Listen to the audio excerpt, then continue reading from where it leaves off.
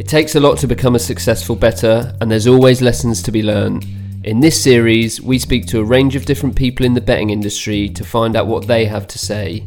This is Profit from Perspective.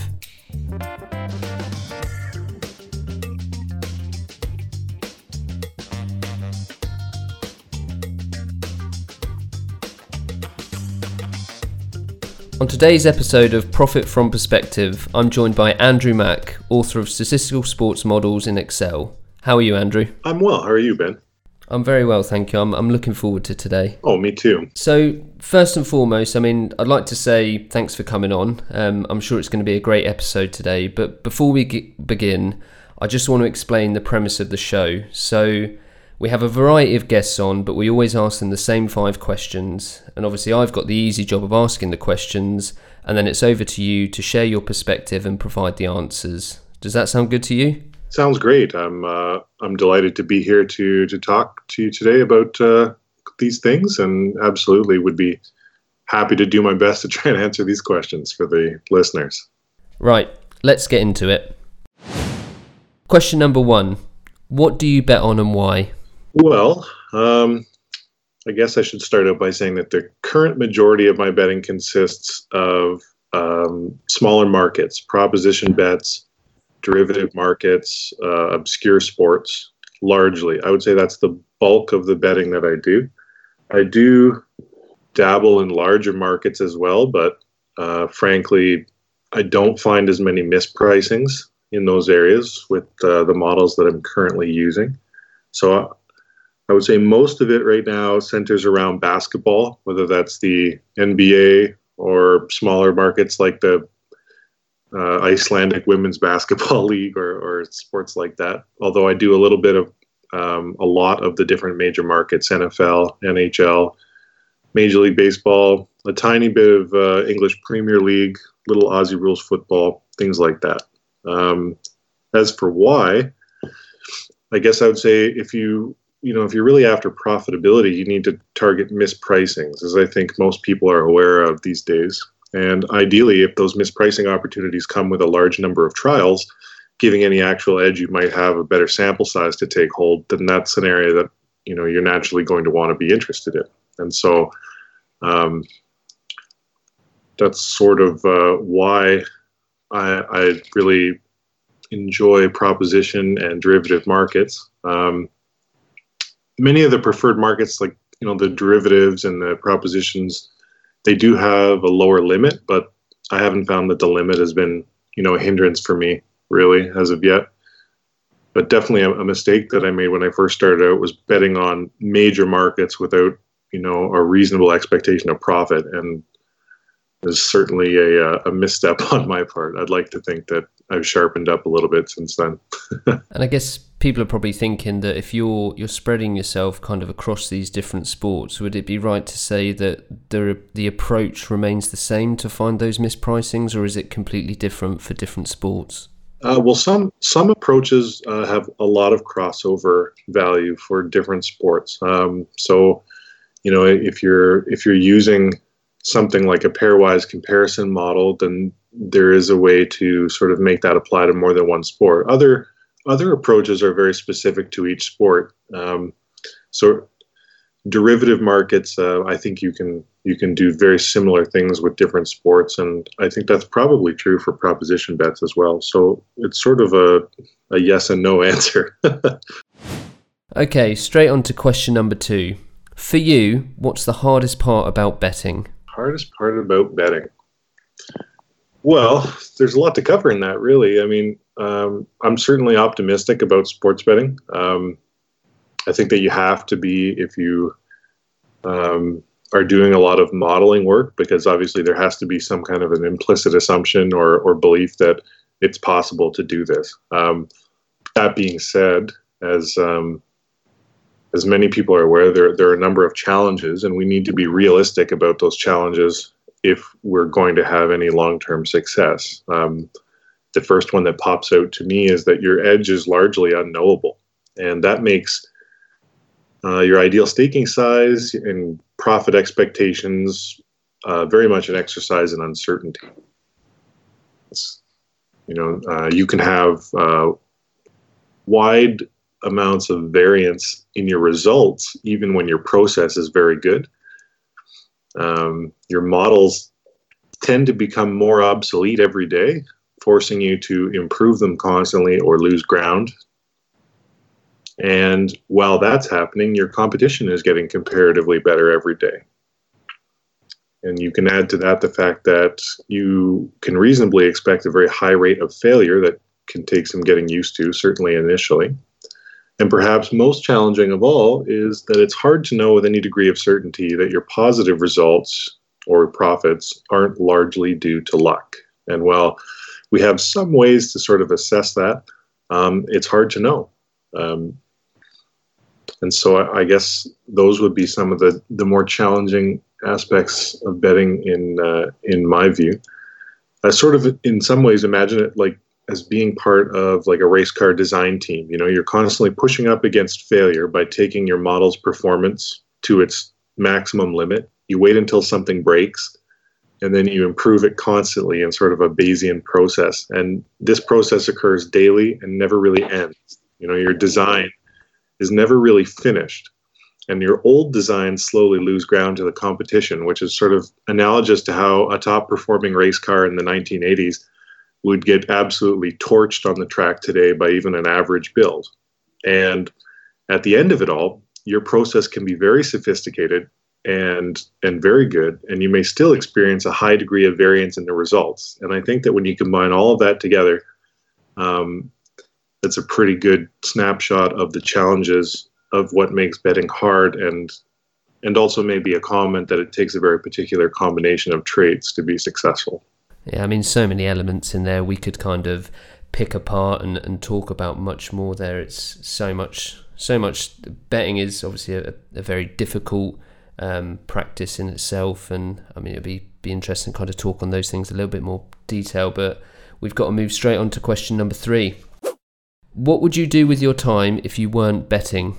Well, not a lot of free time at the moment. Actually, I'm pretty busy. Currently entering my 3rd year of law school and also working on an online Master of Data Science degree from James Cook University in Australia. So, I mean, I generally spend all of my free time modeling sports and, going to the gym and trying to get the rest of the little odds and ends of life in. To answer your question, though, I'd probably read my law school cases a little bit more carefully if I wasn't spending so much time modeling and betting sports.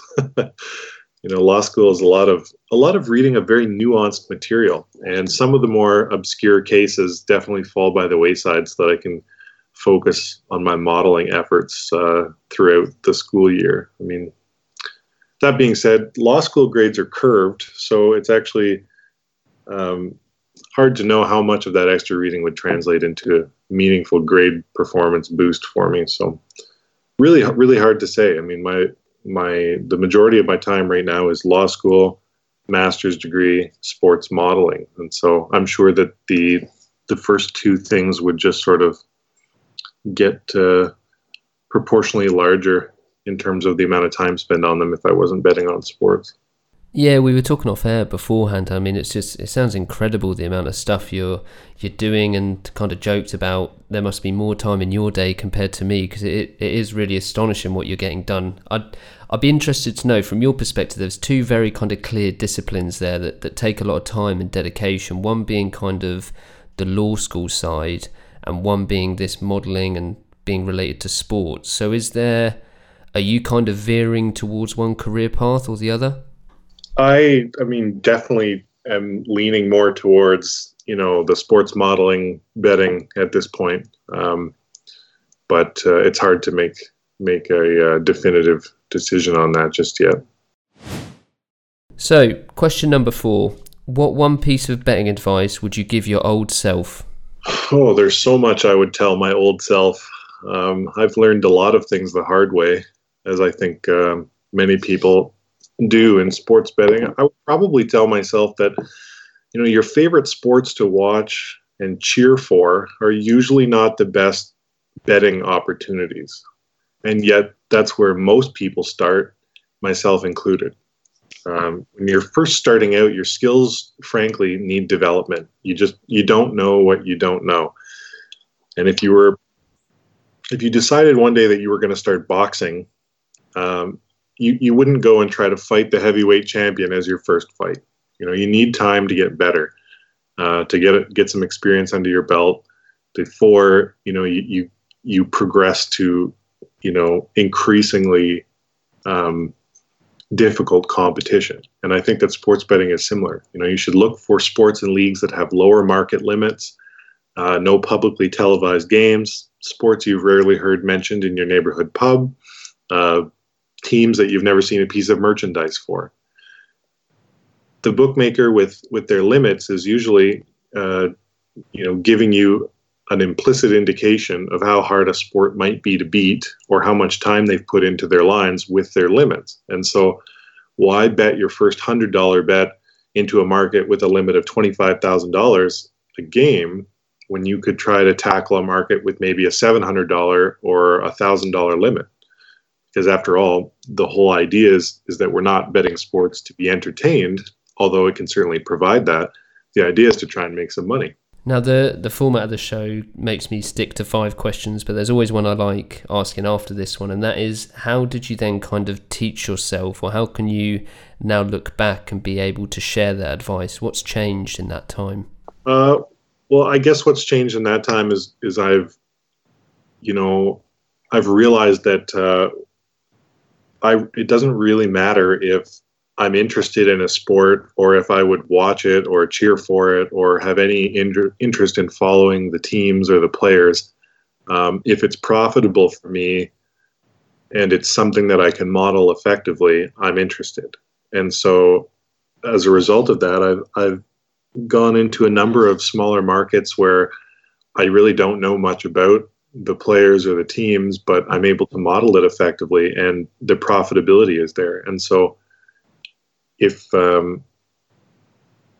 there's positive expected value, then that's a sport to be excited about, I guess. Okay, 5th and final question. What's your one honest truth about betting? It's hard to boil it down to one honest truth, I suppose, but I guess the one honest truth is that it's very hard. But to me personally, it doesn't feel like work because I really enjoy the process. I like brainstorming new ideas, being creative about trying to solve problems with math and building things. And even when a model fails, and trust me, most of the models that I make fail spectacularly, I learn something from that and I enjoy the process of building it. And I think that success in anything comes when you focus on the process rather than the results. So if you enjoy the process, you'll eventually find your way to a successful result. And I think as with many things in life, anything worth doing is worth doing right. And that means if you're serious about sports betting with a reasonable expectation of profit, you have to forget all the sort of silliness, right? You have to forget about touts, forget about